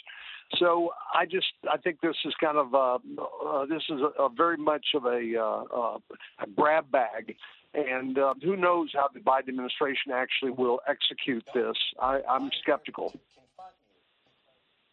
Yeah. So we'll see how this goes. In the meantime, the market has not responded, despite adding 500,000 jobs and having this bill pass. The market's down. I find it a little mysterious about that because the job numbers did come up over 500,000. They expected about 250. So when this goes on simple reconciliation, do you believe that Senator McConnell was outmaneuvered? Would you have voted for the CHIPS bill? Or do you think it would have passed the CHIPS bill with 60 votes if you knew this was next? Well, we knew that Democrats, if they were united, could do this no matter what we said, no matter what we did. So I don't really consider them connected. I know some people connected them, but I don't believe they should be. I thought that the CHIPS bill that's shoring up that vulnerable semiconductor supply chain from Asia was absolutely critical to our national security and economy. So it stood on its own. And I think China's response to Nancy Pelosi's trip to Taiwan demonstrates how vulnerable that is, and something we should have gotten to much earlier, but finally have now addressed. So when we look at what has happened, we know this. Nancy Pelosi personally sanctioned, and they've broken off talks with the United States as China on climate, on military, and on trade. What are the effects of that, and how do you gauge their reaction so far, factoring in the military exercises around Taiwan? Well, I don't think the sanctions mean anything because I never thought that the Chinese were sincere about this climate stuff anyway. They build more coal-fired power plants in China today than anywhere else in the world. They understand the importance of affordable energy to build their economy and their national security. So I was in Taiwan with a number of colleagues from the House and the Senate last November, and the Communist Party there made threats against us. We just took that as part of what they do. But what we've seen in Ukraine is how one man's decision to invade a country, what that can do to the world, particularly in Europe. And now I believe President Xi's statement that he intends to, quote, unify the mainland China with Taiwan sometime in the future is a real threat, and we're not prepared for it. Do you think this is a dry run, judging by the 5 sides in which they are responded with their chips? Is this how they're going to do it? I hope this is a wake-up call to the military planners in the Department of Defense and the administration and members of Congress that we better get our act together. We don't want to be in a war with anybody, but the best way to avoid a war is to be prepared for one and to deter China from invading Taiwan in the first place. Obviously, this is a big threat to the whole region, to Japan, Philippines, all these countries in Asia. They understand that they may not stop with Taiwan. So will you sign off on defensive weapons into Taiwan, and do you think that there's a plan in place to get them what they need to repel an attack? I'm forgiving the Taiwanese anything they can use to defend themselves. Actually, that's consistent with the Taiwan Relations Act from 1978. That's part of our legal obligation to them. But yeah, I think we just got to change the way we approach this, because we can't simultaneously fight wars in Europe and Asia. Obviously, Iran continues to seek nuclear weapons. North Korea continues to be a threat to the region and its neighbors. This is really a global threat, but I think our priority should be Asia and avoiding a conflict in the South China Sea with the People's Republic of China. Here's Cut 13, General Jack Keane this morning with me. This is sort of a rehearsal. They haven't done anything like this since 1995 and 1996, when the president of Taiwan visited the United States, and a similar reaction took place, not on the same scale as this. So people are pretty astounded what's going on right now. How do you feel about the report that Nancy Pelosi had the White House and State Department fuming that she was going to make the trip? They tried to convince her not to, and she ignored it, and she went there for her legacy. How do you feel about the visit? How do you feel about what went down and how disjointed we apparently look around the world? And I think we do too. Well, I don't understand why the Biden administration wanted to pick a public fight with the Speaker of the House, who was determined to go to Taiwan in the first place. Makes her look strong, makes him look weak, and it just served no useful purpose. But General Keane is a guy I look to for expert advice on this, and I think he knows what he's talking about. But again, I don't think this is just a legacy thing for Nancy Pelosi. She's been pretty consistent on her opposition to the Chinese Communist Party there. So I say good for her. Lastly, in immigration, Eric Adams and your governor are having a battle. Abbott saying, come down, visit the border. I'm not dropping people in your state. I'm only dropping them in Washington, D.C., because Washington, D.C. is ignoring what is happening in his state, in your state, as well as Arizona, New Mexico, and California. Here's what Mayor Eric Adams said yesterday, Cut 28. No matter where you are in the globe, if you asking someone that's just came to America, where would you like to go? They're not going to say Idaho. They're not going to say, they're going to say the city that everyone knows. They're going to say New York, And so you basically set us up. And, this is a real crisis. He went on, Cut 30. The Texas governor invited us to the border. What the Texas governor should do is invite those who were trying to find housing in his state to give them housing instead of sending them here. And he's upset that 100 people are coming to his city. What's your reaction? Well, I wondered what it would take to finally get some folks across the aisle to wake up to what's happening at the border. They didn't wake up after 3 million border encounters. They didn't wake up after 108,000 Americans died of drug overdoses, mainly coming over the southwestern border. And I know you focused a lot on the crime wave across the country, Brian, just because that's at the top of mind for most Americans. And yesterday, the FBI director, he connected the dots between what's happening at the border, the criminal gangs, street gangs that distribute the narcotics that come across the border and are responsible for the gun violence and a lot of what we're seeing in terms of the crime wave. So all of this is connected, but the Biden administration's been asleep at the wheel. So how do you feel about the governor shipping illegals to city? How do you feel about the fact that most of these guys, as they came off the bus, are single men? They're supposed to be turned around. Yeah. Well, they're not being turned around. You know, the fight over Title 42, the COVID public health rule that allowed the Border Patrol to turn people back. But the policy of the Biden administration is to welcome anybody and everybody who wants to come across the southwestern border who claims asylum into the United States. They give them work permits and they place them with their families where they are around the country. So I'm all for what Governor Abbott is doing because I think it's finally beginning to get the attention of some folks here in Washington with the mayor. Hopefully that will extend to the White House so they'll work with us to try to secure the border and prevent the flow of these narcotics from coming across the border that are killing so many people in so many communities across the country. So what I find unbelievable is it's very hard for Chris Wray to give a straight answer. and mimic and just talk about the alarm he must feel with the illegals coming across the border, number one, with the Hunter Biden situation where FBI agents connived in order to keep that story down, and, of course, the FBI agents and what they were doing with Governor Whitmer's story. They basically scripted that whole thing out when Hunter kidnapping, and not only didn't they pay for it, in one case, the guy got a promotion. Here's a little of Chris Wray yesterday talking about the whistleblowers coming forward. Cut 33.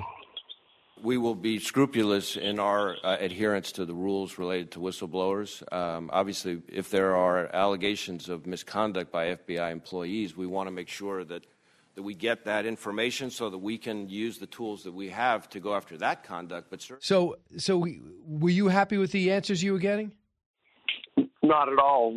I respect Director Wray, but he and the rank and file FBI agents that work there every day. But there's something rotten when the FBI gets so enmeshed in politics. We saw a lot of this during the Trump administration with Crossfire Hurricane and the Steele dossier. It just is rotten, and it undermines, as I told the director yesterday, public confidence in the men and women of the FBI who are trying to do the right thing every day. But all of this politics does nothing but cause people to be skeptical, and unfortunately, it ends up meaning that we see less support for their very important mission. But yeah, I was not happy. Senator Cornyn, Mitch McConnell was on Special Report yesterday, and he was, or 2 days ago, and he basically didn't sound optimistic that you guys are going to get the Senate. You're part of leadership. Do you feel as though the Senate is within your grasp? Well, the Democrats aren't going to give up, so we know it's going to be a fight. President Biden is doing everything he can to help us by his low approval ratings, but we got to. This is going to be a fight for the future of the country, and I'm optimistic about the House. The Senate is going to be tougher play because we have so many retirements. But we're going to be there and give it everything we've got, and it's the future of the country depends on it, and we know what's at stake. And Joe Manchin doesn't talk about you without saying we're good friends. What is your takeaway why he did this? It's amazing to me. Somebody does a flip flop like that just in a matter of a couple of weeks. You just kind of wonder what's going on. First of all, I'm not sure Joe completely understands what he agreed to. One of my colleagues asked him about the tax portion of this, and he showed no awareness at all of actually how it would work and how the trickle-down effect of the tax increases would even extend down to people making as little as $10,000 a year. Then, Joe says, well, this is a great win for fossil fuels, including coal. Well, the manufacturing tax, basically, Gotcha. This corporate income tax, minimum tax. I know. It's confusing. I have to end it there. Yeah, I'll have to end it there, Senator. It's confusing, but thanks so much, Senator John Cornyn.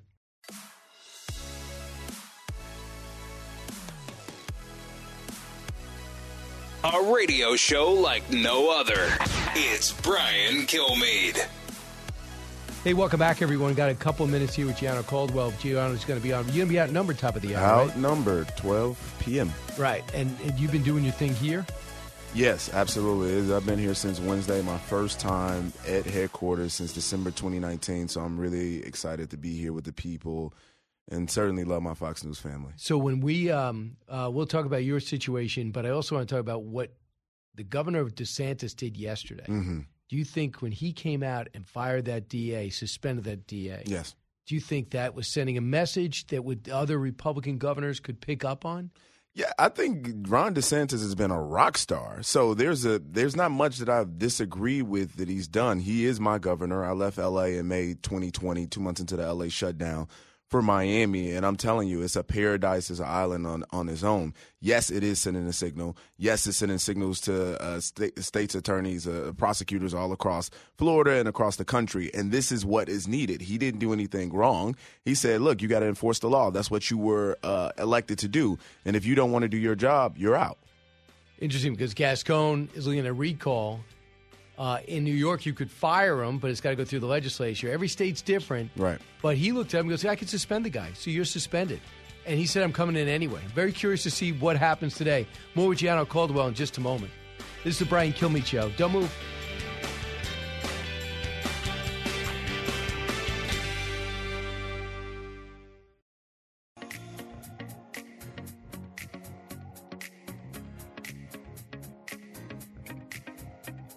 The more you listen, the more you'll know. It's Brian Kilmeade. I've been working for 20 years talking about how to improve our imperfect system. So certainly, I think that's what we're working on every day, improving the system.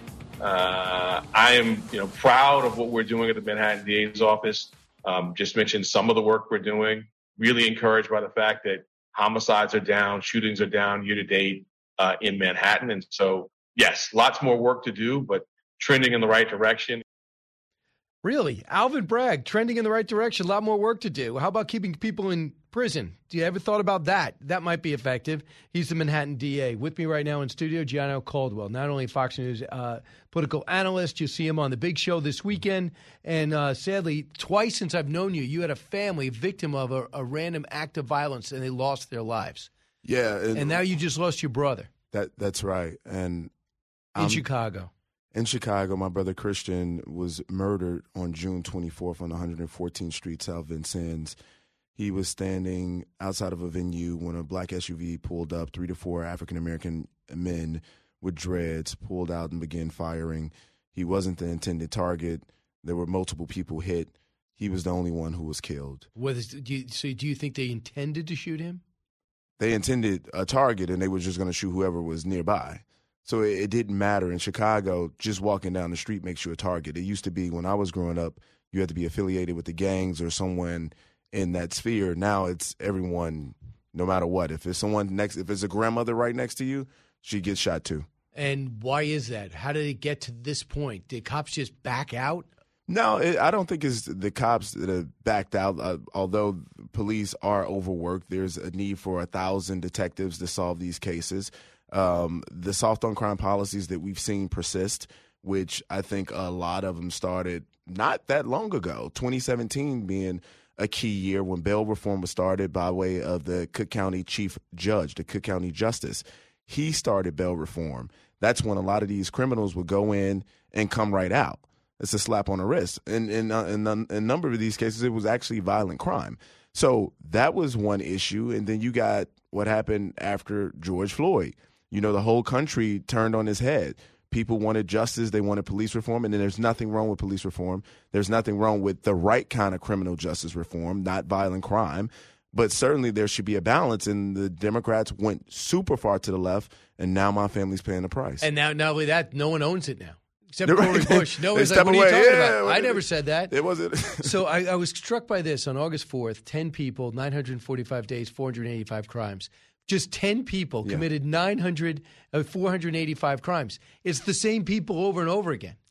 Yeah, and there's new people, too. That's every city. And here's the thing, though, and I'll tell you, I've spoken with younger family members of mine, and I said, well, why is it that people are just committing all these crimes in Chicago? And they say, well, they know if they commit a crime, they're not likely to get arrested, and if they get arrested, they're not likely to be prosecuted. So why not? And this is where we are right now as a country, not just Chicago. Yes, my family's paying the price. Yes, I'm fighting for justice for Christian every day.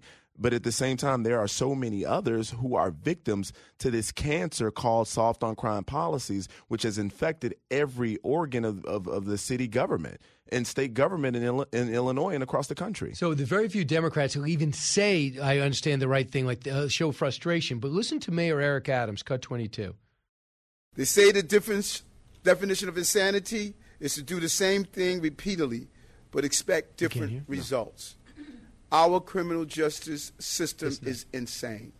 It is dangerous, it is harmful, and it's destroying the fabric of our city. Time and time again, our police officers make an arrest, and then the person who is arrested for assault, felonious assaults, robberies, and gun possessions, they're finding themselves back on the street within days, if not hours, after arrest. So he's frustrated, and he says it's up to the state legislature, Democrat, to reform the old cash bail. So he can't win over his own party. Yeah, and it's become a disgusting and disturbing trend. in these major cities where maybe they had good intentions. I don't know. But it's costing lives. Like, you're literally endangering the lives of millions of people across the country with these policies. You look at the bodega, for example. You get a guy who comes across the counter, goes in, and he starts hitting a guy. He can't even really defend himself. They want to prosecute him for, what was it? I forgot what it was, the charge they wanted to prosecute him for. Well, he stabbed the guy to death. Right. So you had that situation where it was clearly self-defense. Anyone with a brain could see that. But yet and still you got the He goes to Rikers. The district attorney, oh, yeah, we're going to prosecute you because maybe you harmed a criminal. What kind of mess is this? Where does this stuff come from? George Soros. These are the people that he has put in office. These are the people he's invested in, and these are the people that he's going to continue to back. What needs to happen is the citizens of these major cities, whether they be left, right, progressive, or whatever, have to speak up and let their voices be known. They need to recall these district attorneys who are letting these criminals go out and commit more crime, and they need to ensure that these people never get in again. They need to make sure that crime is illegal again. That sounds insane. It does sound insane, but it's factual. It's true. So what is it going to take to go into the most challenging areas of Chicago and clean it out? I understand this is basically gang violence, correct? No. That's not true? It's not mostly gang violence. It's violence against block after block. You can be a gangster disciple on one block or whatever, a gangster disciple on the next block, and you guys are at war with each other. Or you can be a part of a clique, not a gang, but a part of a clique of some sort, and you're just friends from high school and you're fighting everyone else. It is a discombobulated moment for so many in the city of Chicago, whereas we don't know left and right because the young folks aren't following the traditions of the old days of the gangs. They're just basically out here wilding is the term that they use, and they're committing these crimes because they don't fear prosecution or the police. And here's the thing I hear in Los Angeles. They're following these criminals are now following people with money into Beverly Hills, the rich areas. Yep. And that's what you said to me. You said to me, it's happening in Chicago. They're going into the rich areas, from the smash and grabs to the assaults and robberies. Yes. And New York, Upper East Side, Upper West Side is susceptible. That, sadly, that has to happen for people to realize it's everybody's problem. And I think we're already at that point, Brian, especially you mentioned Beverly Hills. We can talk about any other area that's a very wealthy elite area. And, they don't really take too kindly to being in fear of their lives. They pay good money to live where they live. But we're seeing it already in Chicago. The mayor has been saying, we got a decrease in crime, which is not really a decrease in my view, but at the same time, there's been an increase in areas that were usually and traditionally safe. You used to be able to go downtown without a problem. You didn't have to look over your shoulder, but now you do. On the day after my brother's funeral, which was a Sunday, I stayed at a nice hotel. I leave. 2 hours later, there's a shooting that takes place about 2 blocks away. Like, where is this? This is insanity on steroids, but this is where we are. And I think people have seen what these policies are doing, and they're going to be demanding justice in these upcoming elections. But we need to really focus on these recalls to get these people out now versus waiting. Well, put it this way. George Soros says everything he's doing is working. He doubles and triples down on it. People have to be able to match him money-wise. Yeah, they do. And I'm going to tell you, people who were able to really, in, say, for example, Illinois, could match him with people like billionaire Ken Griffin. But Ken Griffin has seen the crime, and he said, hey, I'm moving my business out of Chicago because of the crime. He's going to Miami, where I live now. A very, very safe area. I don't have to look around my shoulder when I'm in Miami. And you got a great mayor, Mayor Suarez. Yeah, no, he's excellent. And a great governor. And I know you have to run to Outnumbered, which comes on at 12 o'clock, but what's the latest on your brother's investigation to find out who killed him? Well, there's a lot that the police don't know. There's some things that aren't reportable yet. So we're just kind of waiting and seeing and hoping that the justice system works, and that Kim Foxx, when these folks are caught, that she prosecutes them to the fullest extent of the law. And I'm going to keep the pressure campaign going. Thank God for our Fox News family who's allowing me to keep the pressure going and keep my brother's name alive. Right. So, Gianno, great to see you. And you'll be back next week? Well, yes. Next weekend, I'll be co-hosting The Big Show on Saturday and Sunday. And folks can find me on Instagram, Twitter, and Facebook at Gianno Caldwell, Gianno Caldwell, Caldwell. All right, Gianno, best of luck. Thank you. All right, thanks so much. When we come back, we'll find out for sure if there's more to know. You listen to the Brian Kilmeade Show. Quick reminder, coming up Saturday at 8 o'clock, repeated at 11, and I believe at 3 o'clock in the morning, depending on your time zone, we'll have One Nation. Among our guests will be Mitch Daniels, make heads or tails of this new bill. Lindsey Graham will respond honestly and openly about what's happening with the challenge of China, and we'll also have another more special guests, including an interview with Herschel Walker. Brian Kilmeade Show. This weekend, check out Brian's new show on Fox News Channel. Because apparently he's cheaper than infomercials for non-stick pans. That is not true. Chill out, Gutfeld. That really hurts. One Nation with Brian Kilmeade. Saturdays at 8 p.m. Eastern on Fox News Channel. More of Brian coming up.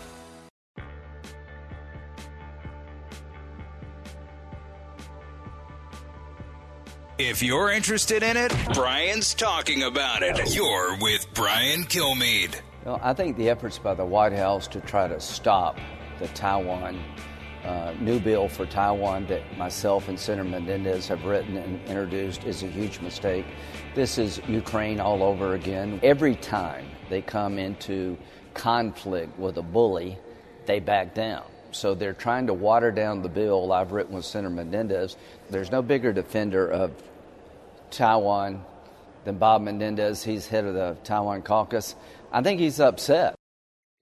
Everybody should be upset. So basically, you have the Speaker of the House who, according to Bloomberg, ticked off and infuriated the White House and the State Department because she went to Taiwan.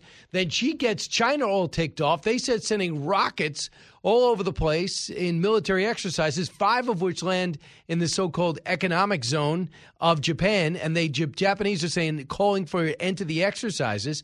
Then they have the individual sanctions on the speaker, and they've broken off talks with us on climate. Oh, it breaks my heart, as well as military, social, and trade. So talks that are going on are all ended because the Speaker of the House went and she told them not to. I mean, the minute they protested, you had to show up.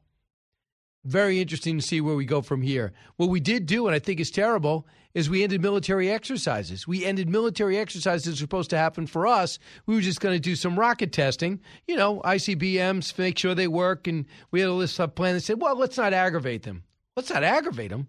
Well, it's our job to make sure we're ready to fight. Who cares if they're aggravated? But we have that, and you have Thomas Friedman writing that, we're doing a good job keeping them at bay in the Russia-Ukraine fight. This could tick them off. They could start selling Russian arms. And if they sell Russian arms, they would lose access to the European and U.S. marketplace, at which time they would hold on to some manufacturing. It would lead to the ultimate breakup of the two worlds. It's not our fault. It's not our issue. That, to me, is key. By the way, Lindsey Graham is going to be joining me on One Nation a little bit later on. This is going to be this weekend at 8 o'clock. Here's John Kirby trying to talk about his policy, which I know he doesn't support. Cut 8. The United States is prepared for what Beijing chooses to do.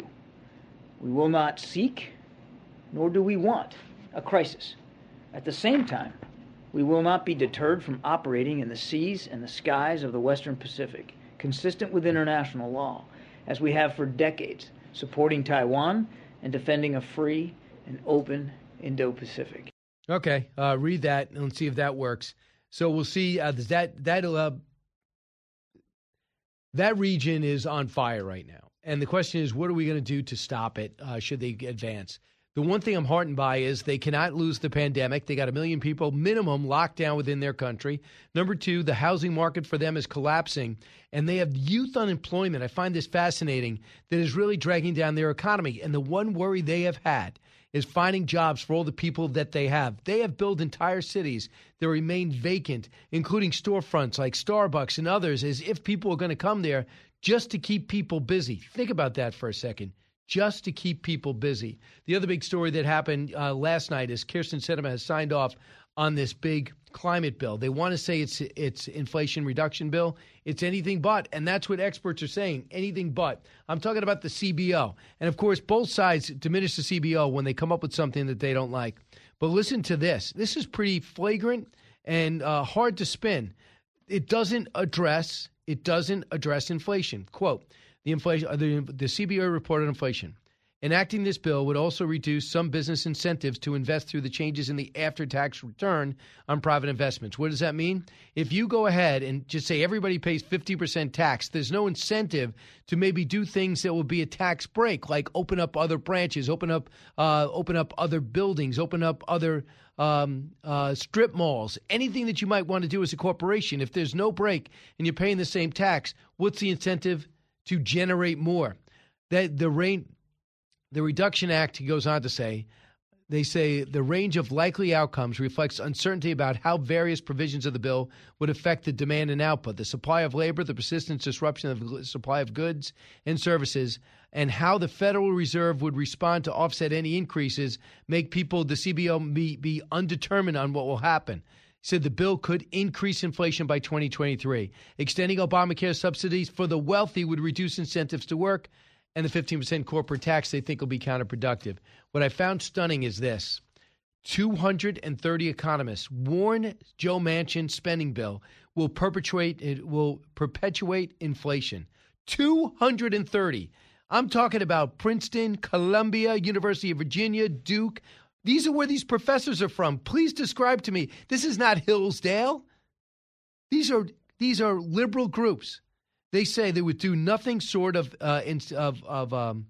said this is inaptly named the Inflation Reduction Act. This would do nothing instead of would perpetuate the same fiscal policy errors that have helped precipitate the current troubling economic climate. A few of the notable signers include Nobel laureate Vernon Smith, Kevin Hassett, of course, Jim Miller, Robert Heller, all there, part of 230. It's hard to have 230 people agree on anything.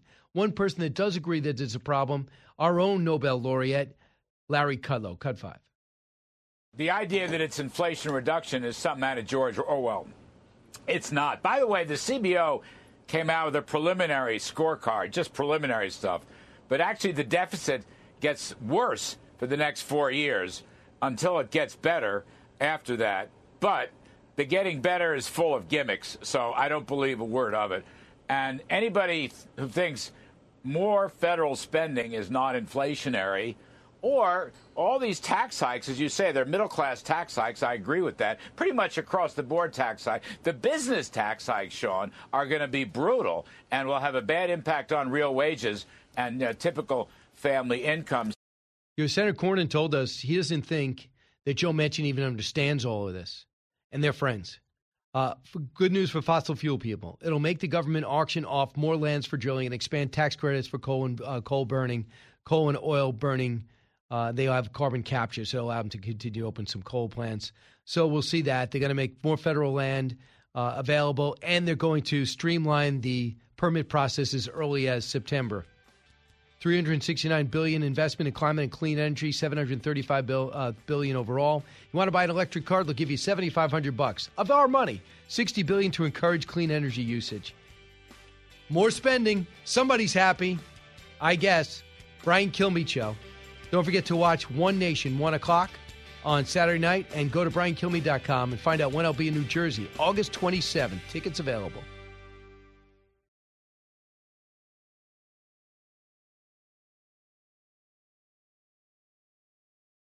Kudlow on Fox Business is now on the go for podcast fans. Get key interviews with the biggest business newsmakers of the day. The Kudlow podcast will be available on the go after the show every weekday at foxbusinesspodcasts.com or wherever you download your favorite podcasts. Listen to the show ad-free on Fox News Podcast Plus, on Apple Podcast, Amazon Music with your Prime membership, or subscribe wherever you get your podcasts.